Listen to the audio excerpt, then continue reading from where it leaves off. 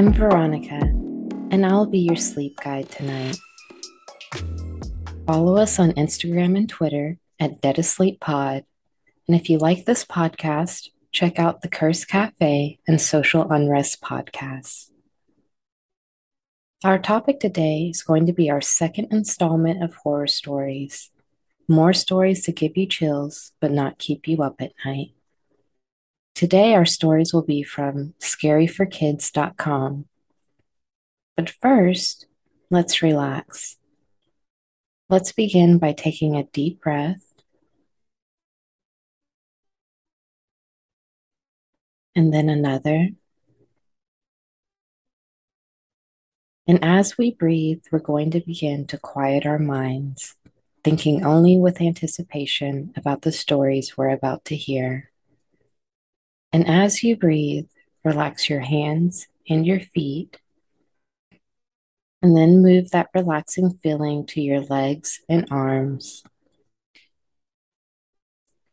Release any tension that you have in your limbs. And let's let our torso sink deep into our mattress. One more deep breath, and we're ready to begin.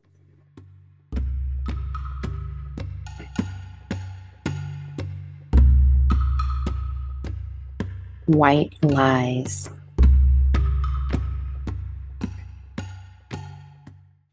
There was a young girl named Chiaki. She was playing in her bedroom when she heard her mother calling her from the kitchen. She raced downstairs. Chiaki, come here. I have something to ask you, her mother said.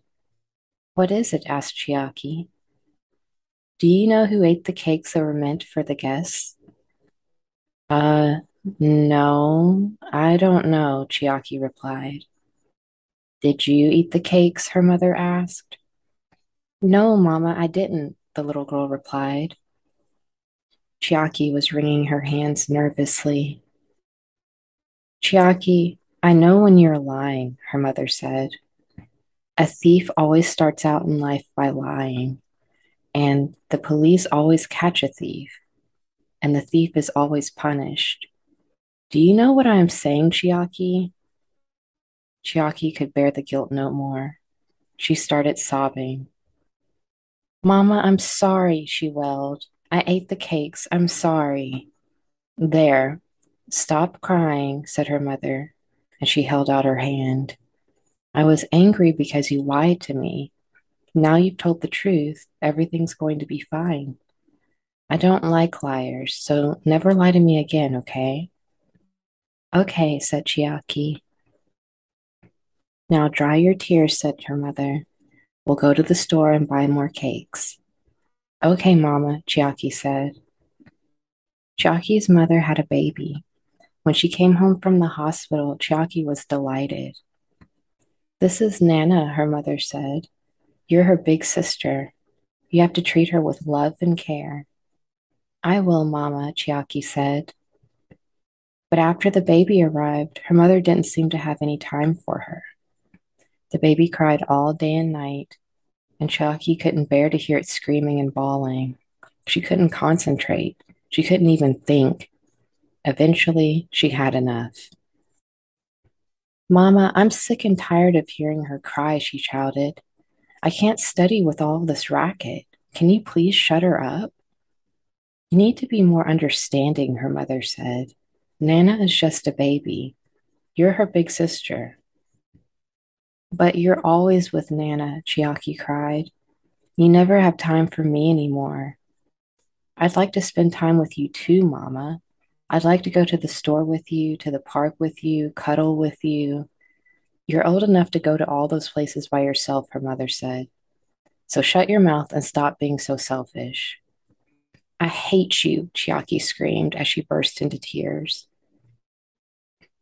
She ran upstairs, slammed her door, and locked herself in her room. That evening, she refused to come down for dinner. Instead, she stayed in her room and brooded about Nana. That night, Chiaki had a very disturbing dream. In the nightmare, she saw herself walking through the house in darkness. She went into her mother's room and tiptoed over to the baby's crib. Then she picked up her little sister and carried her downstairs. In the dream, Chiaki opened the back door and brought Nana out to the garden. There, by the light of the moon, she fetched a shovel from the shed, dug a little hole in the wet grass, and buried her sister alive. When she woke up in the morning, Chiaki was shaking and covered in sweat. She felt sick to her stomach. The nightmare had seemed so real. She was horrified. Mom was right, she thought. Nana is just a baby. I'm her big sister. I need to learn to put up with things like this. I'm going to ask Mom to forgive me. Just then, her mother burst into her room. Tears were streaming down her face. Chiaki, do you know where Nana is? She asked. When I woke up this morning, she wasn't in her crib. Do you know anything? The little girl shook her head. Are you sure? Her mother demanded. You really don't know anything. Do you swear? Chiaki gulped. Yes, I swear, she said weakly. All right, her mother said. Help me find her. They searched the house from top to bottom, but they couldn't find Nana. They ran up and down the street looking for the baby, but she was nowhere to be seen. Finally, her mother fell to her knees and began sobbing uncontrollably. Where did Nana go? She wailed. Where could she be? She doesn't even know how to walk. How could she disappear like this? Chiaki was wringing her hands nervously. Chiaki, you know something, her mother screamed. Chiaki, you know what happened to Nana, don't you? No, said Chiaki, I don't know anything. Chiaki, I warned you not to lie to me again, her mother screamed. I'm not lying, Chiaki mumbled. I know when you're lying, her mother shouted. Tell me, where is she? Where is Nana? Chiaki couldn't bear the guilt anymore. She looked out the window and pointed at a little mound of earth in the garden. No, her mother cried. Dear God, no, this can't be true. Mama, the little girl sobbed. She tried to grab her mother's hand. Don't touch me, her mother screamed. You killed Nana, didn't you? You killed her because you were jealous. I didn't mean it, Mama, Chiaki cried. I didn't mean it. Her mother flew into a violent rage. She grabbed her daughter by the neck and began choking the life out of her. She squeezed and squeezed until she couldn't squeeze anymore. And by the time she came to her senses, Chiaki lay dead on the floor. Suddenly, the doorbell rang. The mother got to her feet and answered it. When she opened the door, she saw her neighbor standing outside. He was holding Nana in his arms. We found her crawling around outside, he said. She must have gotten out of her crib during the night. Good thing we found her before something bad happened.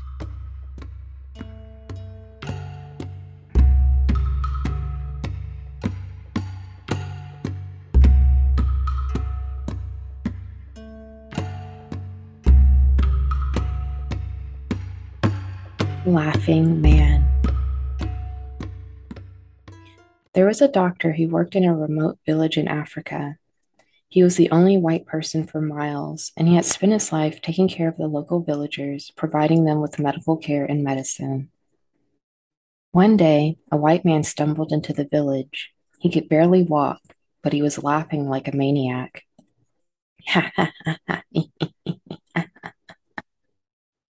His clothes were tattered and torn, and his hands and knees were covered in blood. His eyes were wild, and he looked exhausted. It seemed like he was out of his mind. The doctor gave him some water and tended to his wounds, but the man couldn't stop laughing. The doctor gave him a sedative and put him to bed so he could get some rest. The man slept for hours, and when he woke up, the doctor gave him some food and tried to find out how he had come to be there.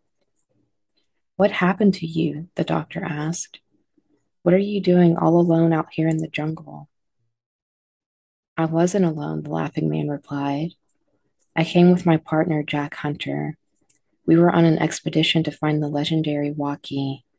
That's what the locals call them, a rare species of ape. The Africans say they're intelligent apes, almost as intelligent as a human, maybe even more intelligent. We wanted to capture one and bring it back to civilization to put it on display. It was supposed to make us very rich. We tried to hire a guide to take us to the Valley of the Apes, but none of the locals dared to go there. They were afraid of the apes. We weren't going to let that stop us. So we bought a canoe and headed down the river on our own. When we came to the Valley of the Apes, we made camp. Hunter unpacked the traps and set them up in a clearing in the jungle. We hid in the bushes and watched those traps for 3 whole days, but we caught nothing.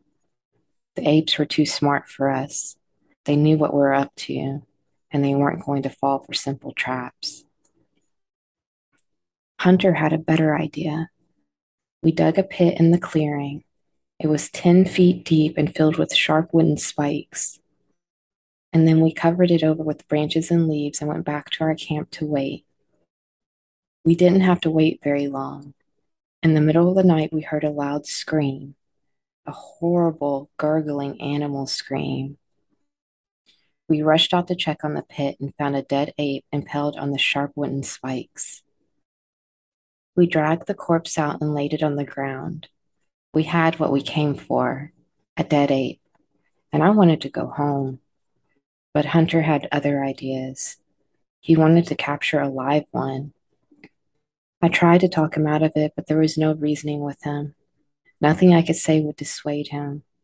He took out a knife and started skinning the ape's body. And as he worked, I nervously watched the jungle around us. It was dark, but I could feel the eyes of the other apes watching us. I couldn't shake the creeping fear that they knew what we had killed one of them, and the rest would come to take revenge. And when Hunter finished skinning the ape, he put on the skin and he wore it like a costume. We removed the sharp wooden spikes from the pit and placed a big log across it. Disguised in his ape costume, Hunter balanced on the log, and I covered the pit up with branches and leaves again. His plan was to trick one of the other apes into coming closer so it would fall into the trap. He crouched there on the log and waited while I went back to our camp. It was almost dawn, and I was just about to doze off when I heard the scream. I rushed out to check the pit, but it was empty, and my friend Hunter was nowhere to be seen. I called out his name, but there was no reply. I searched for hours, but I could find no trace of him. I was about to give up hope when I spotted a figure in the jungle. It was Hunter. He was crouched down under a tree, naked as the day he was born, and he was just staring at me with a blank look on his face. Hunter, I cried. Good Lord, what happened to you? I thought you were dead. Why didn't you answer me? Hunter didn't say a word. Slowly, he rose to his feet and he just stood there staring at me. And then, and then, and then he took it off. The man was shaking and laughing so much he could barely control himself. His body was racked by spasms of madness.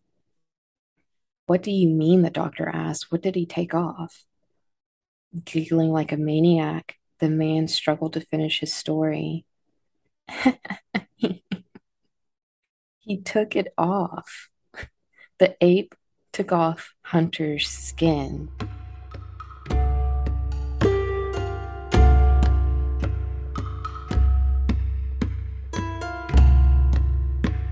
Human chair.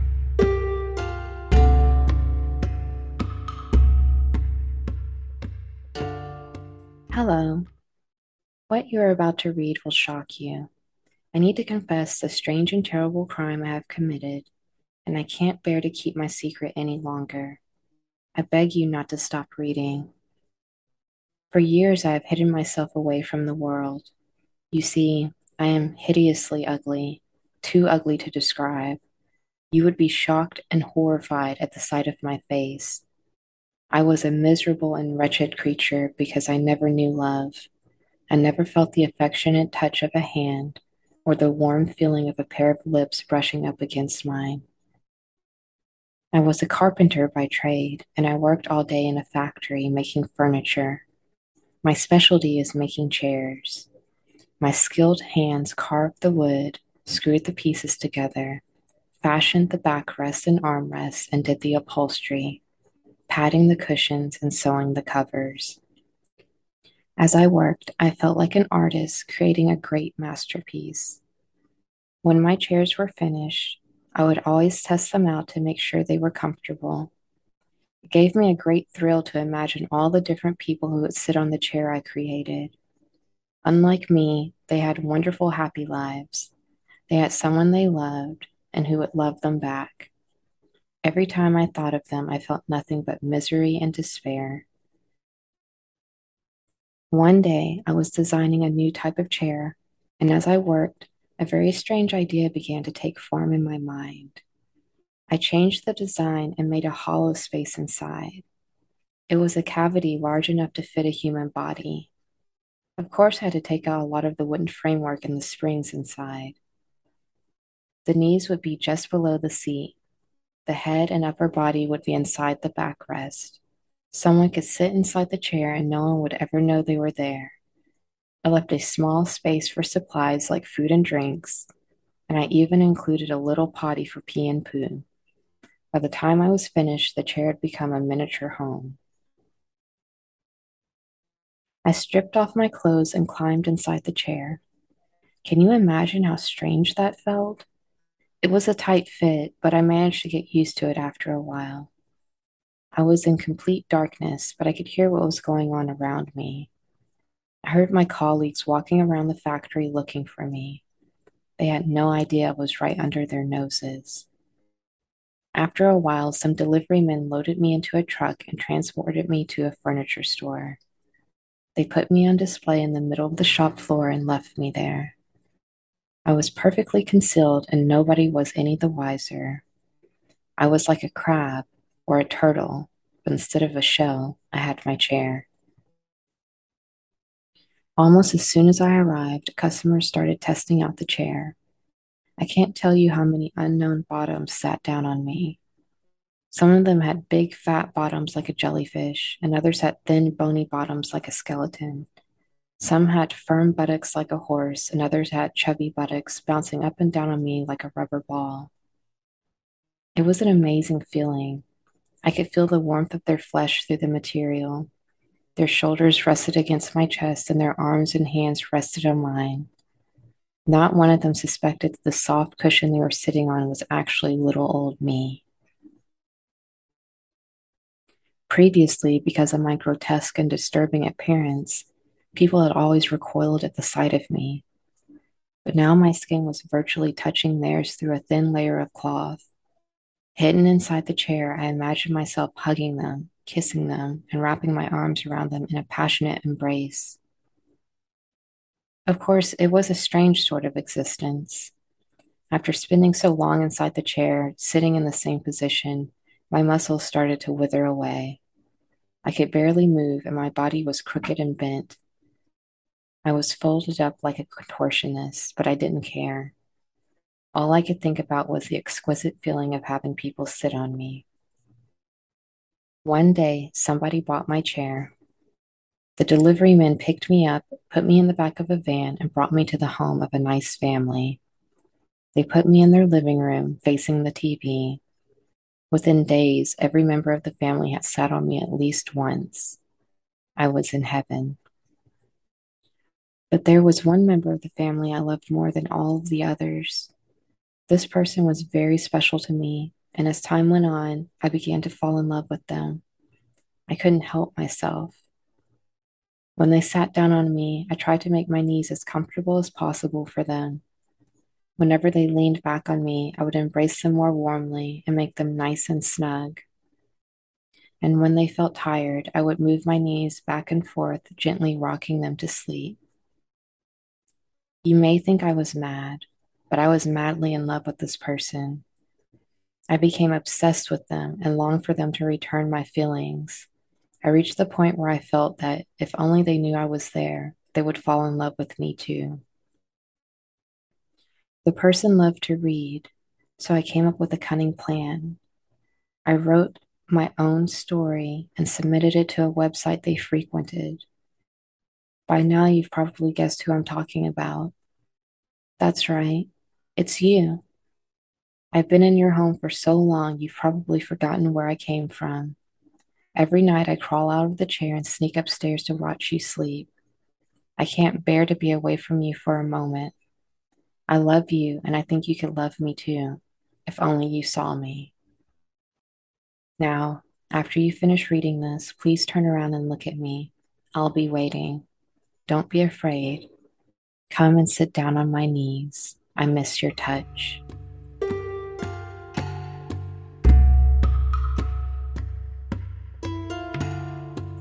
Thank you for joining me tonight. I hope you're fast asleep. Don't forget to follow us on Instagram and Twitter at Dead Asleep Pod and give us a rating on Apple Podcasts and Spotify. Sweet dreams.